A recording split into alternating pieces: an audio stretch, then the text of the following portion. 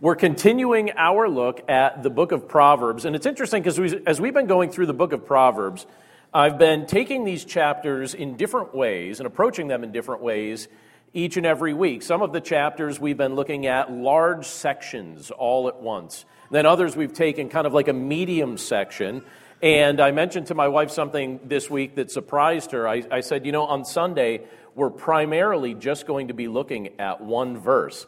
She said, she's looking at me like, how are you going to preach a sermon on one verse? And I said, I don't know. We'll have to see how it goes. And I think next week we'll shorten that to just one word. And then maybe the following week we'll just do punctuation. We'll see what happens. But in all honesty, today we're going to be looking primarily at one verse from Proverbs chapter 22. We're going to look at verse 6. We're going to be talking about God's promise to faithful parents. And I even want to say this as I prepare to share this.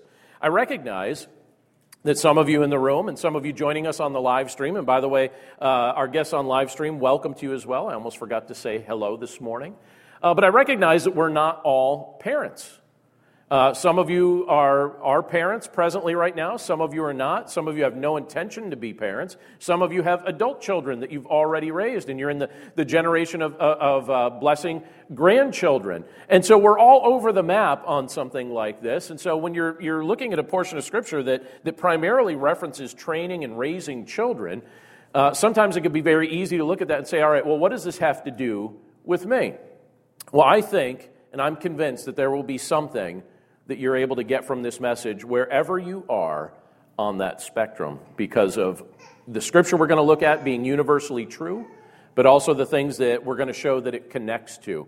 So this morning we're in Proverbs chapter 22, and you're welcome to turn there with me. And like I said, we're going to be looking just at one verse today, verse 6. And we're going to be talking about the fact that God has a promise here for faithful parents. And he says this in Proverbs 22, verse 6. He says, as he speaks through Solomon, the Scripture tells us, train up a child in the way he should go. Even when he is old, he will not depart from it. Let's pray. Lord, thank you so much for your word, and thank you for the privilege that it is to be able to spend some time together today looking at it, growing from it, reading the things that you have communicated to us in your word, and by your grace, seeking to apply these things to our lives. We pray, Lord, that you'd prepare our minds and our hearts to receive your word now. We pray that you'd show us ways in which these truths apply to us, and that we would glorify you for the way that you are and the ways in which you operate in our day-to-day lives, and for the things that you teach us as well. And so we commit this time to you now, Lord. We thank you for the opportunity to just think about this concept of training or raising up a child. And we pray this all in Jesus' name. Amen. So I have developed some unique habits over the course of my life that I think serve me well, although I'm not going to admit them all to you, because if I did, you'd probably laugh at them, although I would suspect that those of you that have known me for a while probably know most of the quirky habits that I have already. But I'll keep most of them to myself, but I will share about one habit that I actually developed in the early years of my teen years. In fact, I think this was a habit I developed when I was about 13 years old. And what I used to do is I would write out, and I do this regularly, I would write out a list of advice to myself on how to raise teenagers. Because I was convinced that when I was no longer a teenager, that when I was a parent, when I had teenagers of my own, that I was going to forget what it was like to be a teenager, and I wanted to make sure to write those things down so that I wouldn't forget. So I wrote it down, and I actually kept it. And believe it or not, some of the advice that 13-year-old me gave 44-year-old me was actually good. So thank you, 13-year-old me. I actually appreciate it. Not all of it was, but some of it was.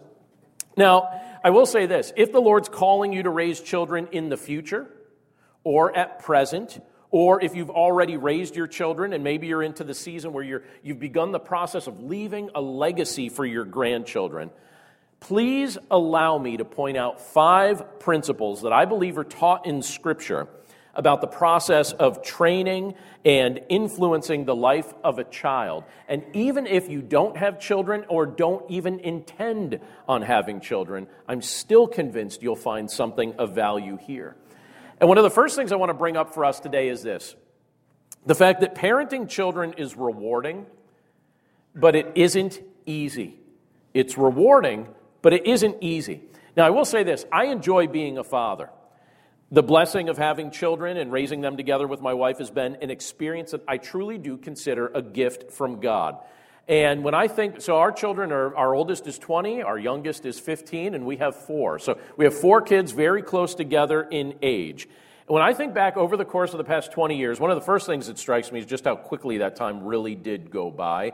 People used to tell me, I remember when my first daughter was born, someone said, oh, before you know it, she'll be in kindergarten, and I got mad at them. I didn't tell them I was mad at them. I got annoyed. I was like, listen, she was just born. Let me enjoy the just born phase before you start talking about kindergarten. They're like, oh, but here's the deal. She'll be in kindergarten before you know it. I was like, and we're not friends anymore. You will leave my life, right? Not literally, but I remember being annoyed. But now I look at the past 20 years, and I'm like, all right, the past 20 years, I felt like it happened in 5 minutes. But when I look back over that time, what I think about and what my mind is filled with is snapshots of conversations and day trips and silly moments, vacations, and the different milestones that we've reached along the way. And most of the experiences that we've been blessed to have together have been positive, very rewarding. But other experiences along the way have been infuriating, scary, even heartbreaking. And I'm sure my parents would say the same exact thing about raising me.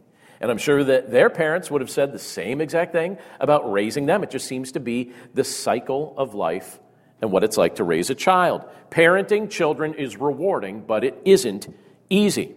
When you have a child, you've basically committed yourself to thinking about their well-being continually for the rest of your life. And so you'll do your best to protect them, you'll do your best to provide for them, you'll do your best to offer them counsel, you'll do your best to point them to Jesus Christ.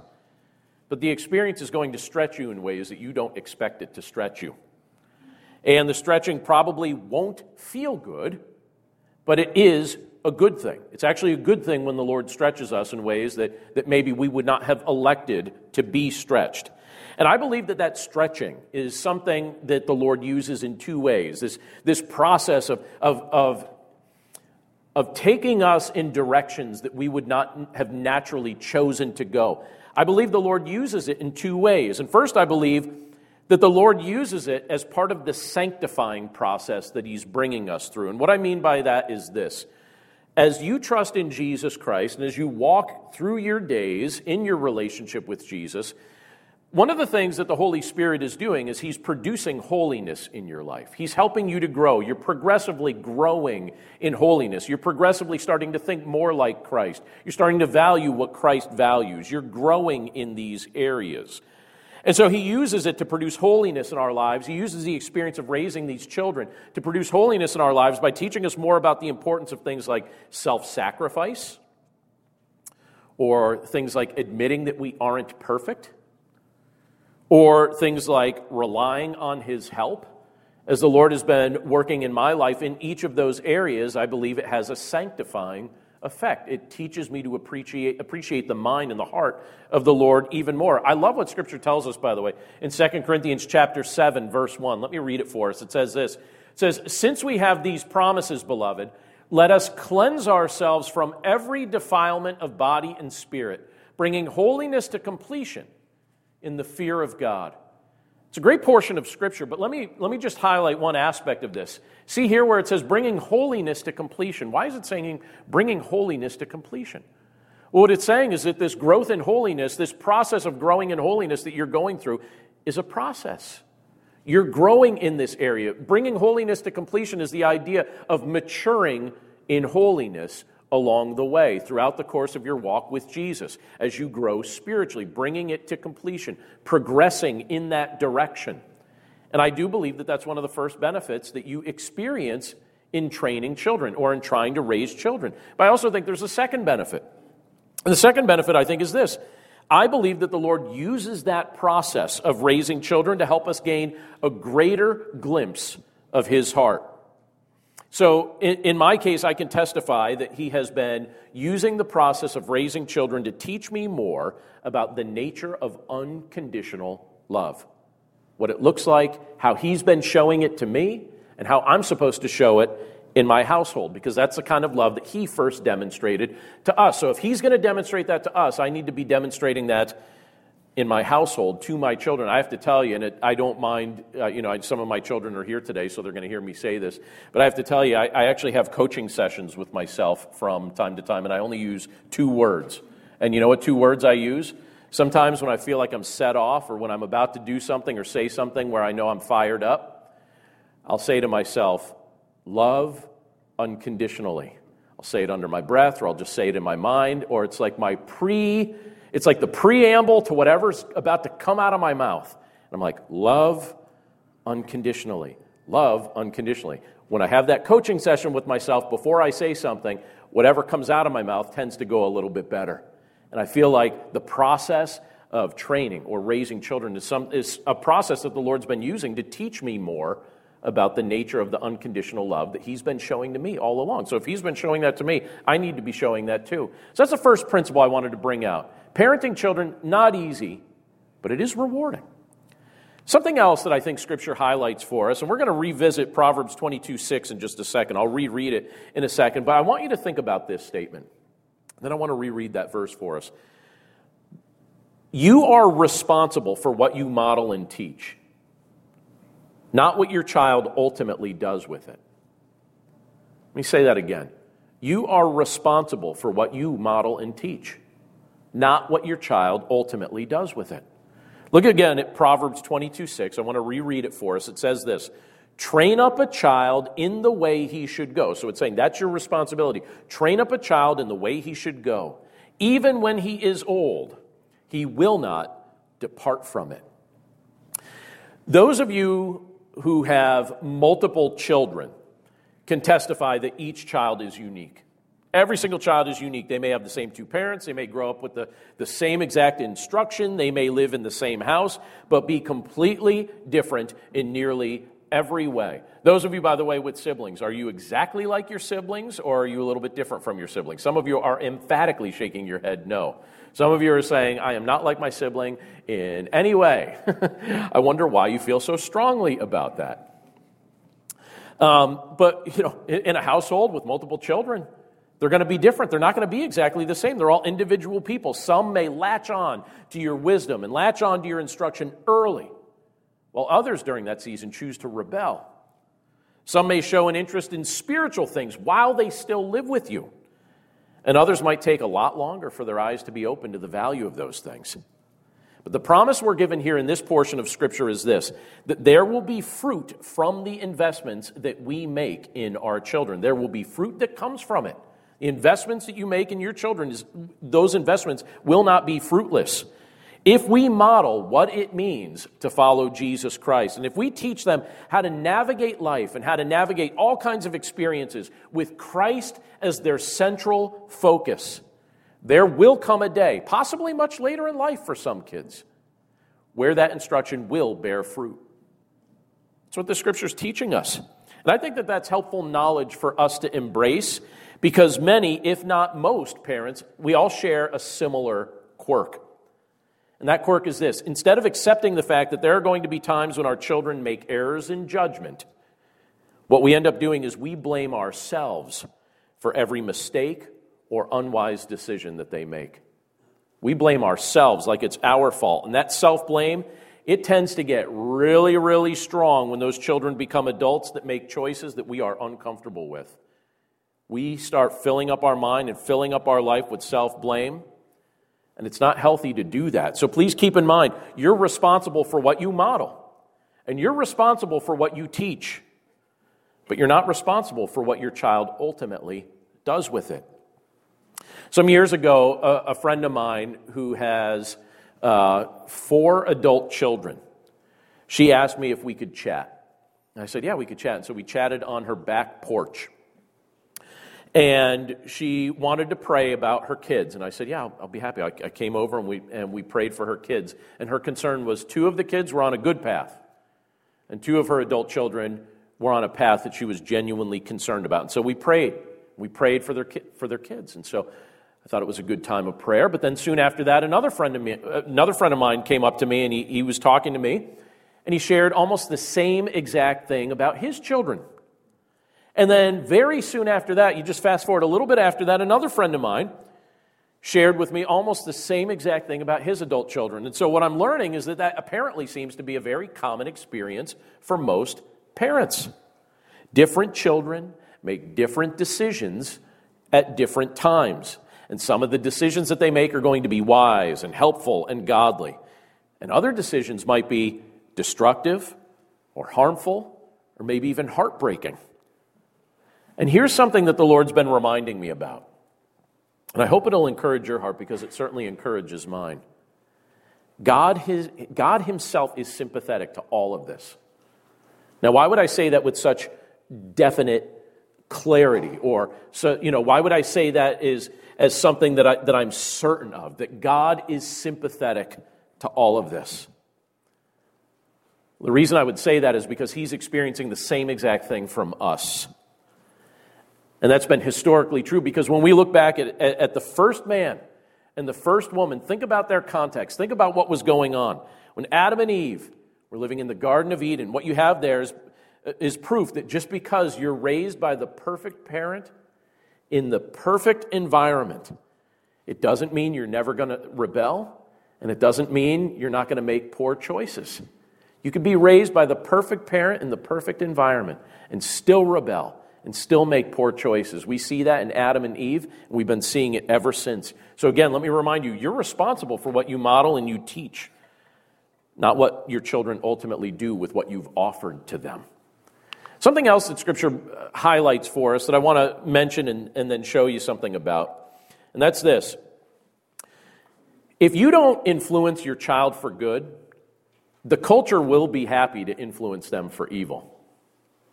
You don't influence your child for good, the culture will be happy to influence them for evil. We live in an era of many influences. Some of those influences are good. Some of those influences are bad. I remember a few years ago having a conversation with a friend of mine who was referencing somebody as a professional influencer. And I said, what is that? What kind of job is that, a professional influencer? And she was explaining to me what that term meant. I was like, what does a professional influencer mean? It's like, well, this is the type of person that gets paid to post certain things on social media because then they'll start defining new trends. What's popular in music? What's popular in food? What's popular in fashion? What kind of slang everybody starts using? How people do their makeup? All this. She's like, that's what a professional influencer does. So I was like, well, how do you get one of those jobs, right? What do you do for a living? I wake up and I influence. Sounds really hard, professional influencer. But here's the thing. We live in an era of time where we're being influenced. Our senses are being bombarded continually with information. And it may even begin to feel to you like everyone you know is either trying to influence you or entertain you or sell to you or even control you. And I guess it probably feels that way because it's pretty much true. So much of the influences that are coming at us all the time tend to fall into one of those four categories. They're either trying to influence, entertain, sell, or control us. And I wonder if we think about it from that perspective. I think it's helpful if we think about it from that perspective, but we might not always think about it from that perspective. So I want to ask us this question. I hope it'll be helpful to us, but that's this. What influences are you allowing into your home, or what influences are you endorsing through your consumption habits? What influences do you allow into your home, and what do you endorse through your consumption habits? And I don't say that to make anyone feel guilty. But I do ask us all, including myself, to be thinking about that and become more intentional about that, because if we don't choose to influence our children for good, the culture will be more than happy to influence them for evil. I was talking to somebody earlier this week, a professional wrestler that I used to follow when I was a kid. I kid you not. I had a conversation with him. I interviewed him for my podcast. Kind of one of the highlights of my life, all right? So some of you are like, wait a second, this pastor appreciates professional wrestling. Why do I attend this church? I don't know. I don't know the answer. I can't answer that for you. I got to just tell you, though, that that it's true. And so imagine, I have this conversation with someone that I used to look at on TV. His name is Nikita Koloff. I'm going to release the interview really soon. And I was talking to him. He became a believer in Christ back in 93. And you know what he was telling me about, and he was finding such great joy in? The fact that when his grandchildren now ride with him in his car or are visiting his home, they're always asking him about the worship music that he's playing. And he said, it's really important to me that they see this kind of influence in my life and that they hopefully then adopt it into their life. And you could tell he was thinking a whole bunch about that. That was something very much on his mind, and certainly something he was trying to be very intentional about. And I imagine that we probably don't think about that enough, but I want to point something out to us that's important that we know. And it's something that falls under the radar frequently, but we shouldn't let it fall under the radar any longer. And that's this. There's actually a spiritual battle taking place right now, every day, for the control of our minds. There's a spiritual battle taking place, and many people don't even realize that it's taking place. Even believers in Christ, even Christians, don't always realize that there's a spiritual battle taking place right now for the control of your mind and my mind. Let me show you what I mean. 2 Corinthians chapter 10, it tells us this. It says, "For though we walk in the flesh, we are not waging war according to the flesh. For the weapons of our warfare are not of the flesh, but have divine power to destroy strongholds." That's talking about the idea of like demonic strongholds, spiritual strongholds working against us. And it says, "We destroy arguments and every lofty opinion raised against the knowledge of God, and take every thought captive to obey Christ." There's a war going on for your mind and for my mind, trying to influence us in a direction that is opposed to Christ. But what does the Scripture tell us? It says we have the opportunity through the power of the Spirit to take every thought captive to obey Christ, to yield our minds, to yield our hearts to the influence of the Holy Spirit, to the teaching of the Word of God, instead of giving ourselves over to the negative influence that ultimately the evil one is trying to use against us and steer us in a direction that's apart from Christ. And a key aspect of household leadership that we should notice is the influence that we have on those that the Lord entrusts to our care. Are you familiar with an author named John Maxwell? I've read a bunch of his stuff over the years. And John Maxwell, if you asked him to define leadership, you know what his definition of leadership is? You can probably add a few things to this, but if you asked him, his definition of leadership is this. He says, leadership is influence, nothing more, nothing less. Leadership is influence. That's what he says. Leadership is influence. And I think he does make a point. And a key aspect of household leadership is the influence we have on those that the Lord entrusts to our care. And here, how about this? One of the greatest aspects of the legacy that you will leave the generations that come after you is your influence. In fact, every day I'm being influenced by the lives of people who aren't even living anymore. And sometimes it's because I read the things that they wrote during the course of their earthly life. But other times it's often just because stories about things that they did or said get retold over and over and over again. I'm regularly influenced by members of my own family that I never met because their legend lives on. Their influence lives on in the stories that get told. I can't wait to meet my great-grandfather. He was a prankster. We're going to get along. If you're raising children, or if you already raised children, you continue to be a power to influence them. And as you remain careful to yield your mind to Christ, and then surround yourself with influences that point you toward Him, the fruit of that example is going to reach into the lives of those who watch you and those who learn from you. The culture may try to point your children and your grandchildren away from Christ, but your life can be used to point them toward Him. Something else that I want to point out that I think is helpful in this, as we really just kind of think about how to apply Proverbs 22:6 to the process of parenting. And that's this. You're going to need to trust the Lord's promise on days when it seems unlikely to come to pass. You're going to need to trust the Lord's promise on the days when it seems unlikely to come to pass. This past Thursday evening, I scheduled a phone call with someone who asked if she could talk with me. And I said, sure, give me a call. Thursday evening, we'll talk at 7 o'clock. And so Thursday night, she gave me a call, and she wanted to talk about raising children. That was the topic she wanted to talk about, raising children. And basically, she and her husband recently had a son. So they have a little baby boy. I think he's about 6 months old now. And she wanted to talk to somebody who's already been through the process of raising sons. And she wanted to see what I would say. And so one of the comments she made to me in that conversation was this. I thought it was interesting. She said, parenting a baby is the most enjoyable thing I have ever done, but it's also the hardest. And I said, yeah, that makes sense. And being a wise guy, this is what my response would be to her. A good counselor wouldn't say this, but she got me. And I was free. And I said, yeah, I have good news. It only gets harder. That's why I said, I have good news. It only gets harder. And she's like, wait, what? But she knew that.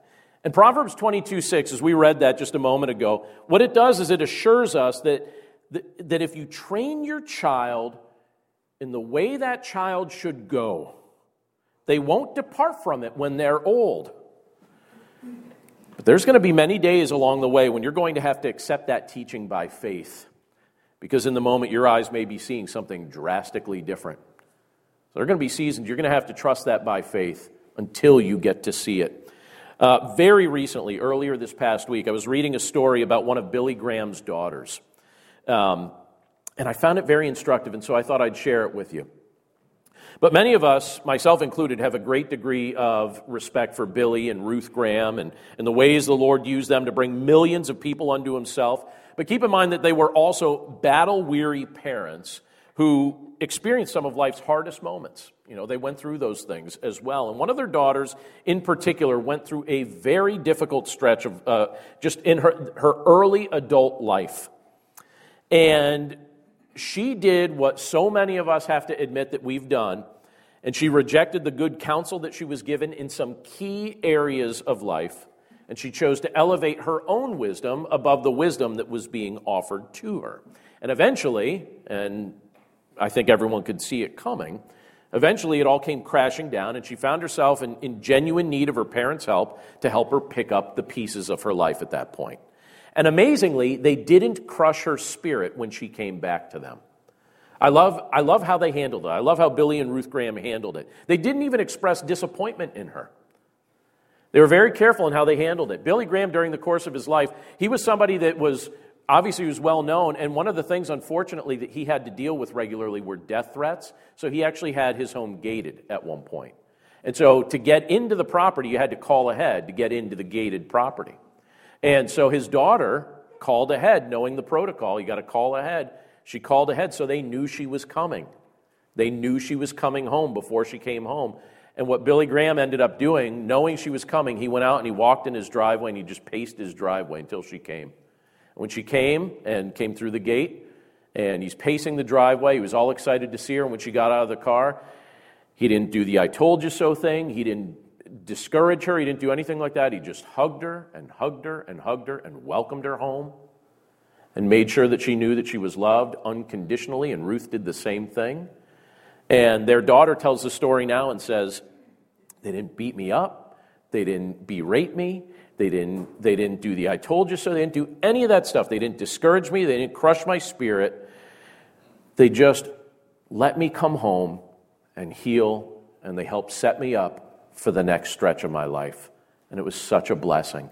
And you had them, ultimately, what they were doing was, there were days where they had to trust that promise by faith because they weren't seeing that in regard to their daughter. Then the day came and they got to see it. By the way, if you want to read up more about that, there's a cool book I'm reading right now. It's called Doing Life with Your Adult Children. It's by Jim Burns. You can tell what season of life I'm at, right? Doing Life with Your Adult Children by Jim Burns. Check that book out. I'm halfway through it, but it's fantastic. One other thing I want to show you this morning, and that's this. You may not live to see the ultimate fruit of your investment, but it's okay to rejoice in it ahead of time. You may not live to see the ultimate result, the ultimate fruit of that investment, but it's okay to rejoice in it ahead of time. I want to show you 3 related scriptures. Notice the pattern in these scriptures as I show these to you. The first is Proverbs chapter 13, verse 22. It says this: a good man leaves an inheritance to his children's children. Then Psalm 103:17 says this: but the steadfast love of the Lord is from everlasting to everlasting on those who fear him, and his righteousness to children's children.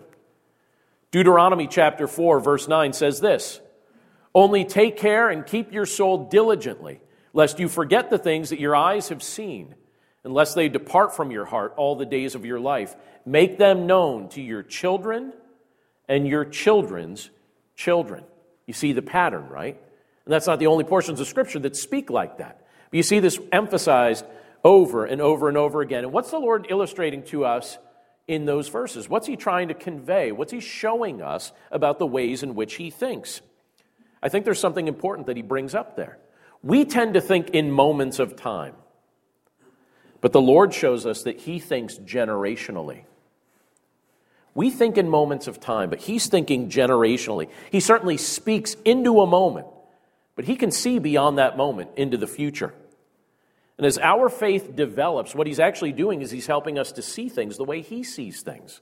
It's the fruit of faith, right? As we believe the Lord, we're believing him for things that we have not yet seen with our eyes. That's what Hebrews 11 reminds us of. We're trusting the Lord for things that our eyes have not yet witnessed, but because we believe that the Lord is true and that his promise is right.